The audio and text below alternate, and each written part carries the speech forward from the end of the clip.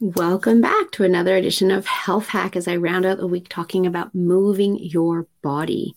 And I have to say that I absolutely love moving my body. I have a Lululemon mirror down in my living room, and I love to start out every day on my mirror. And some days I finish my day on my mirror. At the end of the day, it's generally some stretching or some restorative yoga. At the beginning of the day, it's different every day because sometimes it's cardio, sometimes it's strength. And I am able to do all sorts of different classes, whether it's boxing or Pilates or bar or dance, etc., cardio, strength classes. I have so much to choose from, and that's what makes it fun.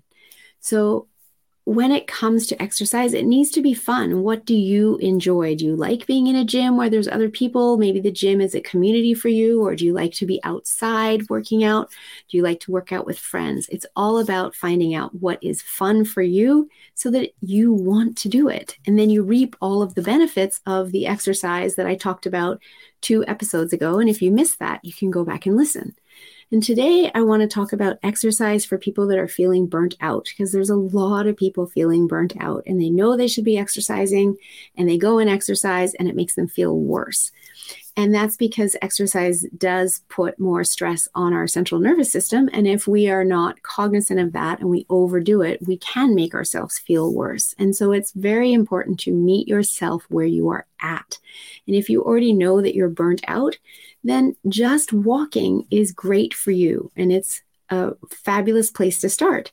Maybe you're only walking 3,500 steps every day like the average person. Well, you can start increasing that slowly over time by 1,000 steps over a couple of days. And then you're at 4,500 steps. And then a couple of days later, maybe you can do 5,500 steps. And over a period of 6 weeks, get to walking consistently at 10,000 steps a day.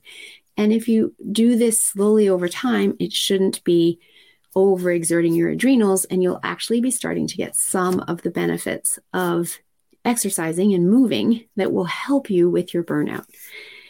Once you've mastered 10,000 steps at the end of those 6 weeks, you want to spend the next 6 weeks continuing with your 10,000 steps, and you can add in 2 days of cardio. Now, those cardio workouts are light cardio workouts. You're going to start with 15 minutes only, and over the 6 weeks, increase to 30 minutes if your body can tolerate that. If you try 30 minutes and then you feel less energy and more burnt out afterwards, then you know you're not ready for it. Stick with the 15 minutes. After those 12 weeks, you can then increase your cardio to 3 times per week for the next 3 weeks beyond that. And if you're not at 30 minutes yet, you can do 3 times a week of 15 minutes.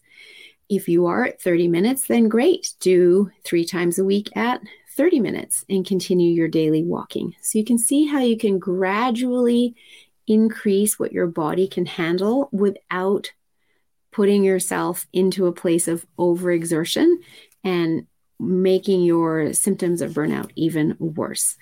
So listen to your body, find something that's fun, that you enjoy, that you're motivated to do, and meet your body where it's at, and then gradually increase your workouts over time. And again, if you want some help with this, reach out. I'm happy to connect you to trainers that can definitely guide you in the best way to get your body moving, which is important for your healing process.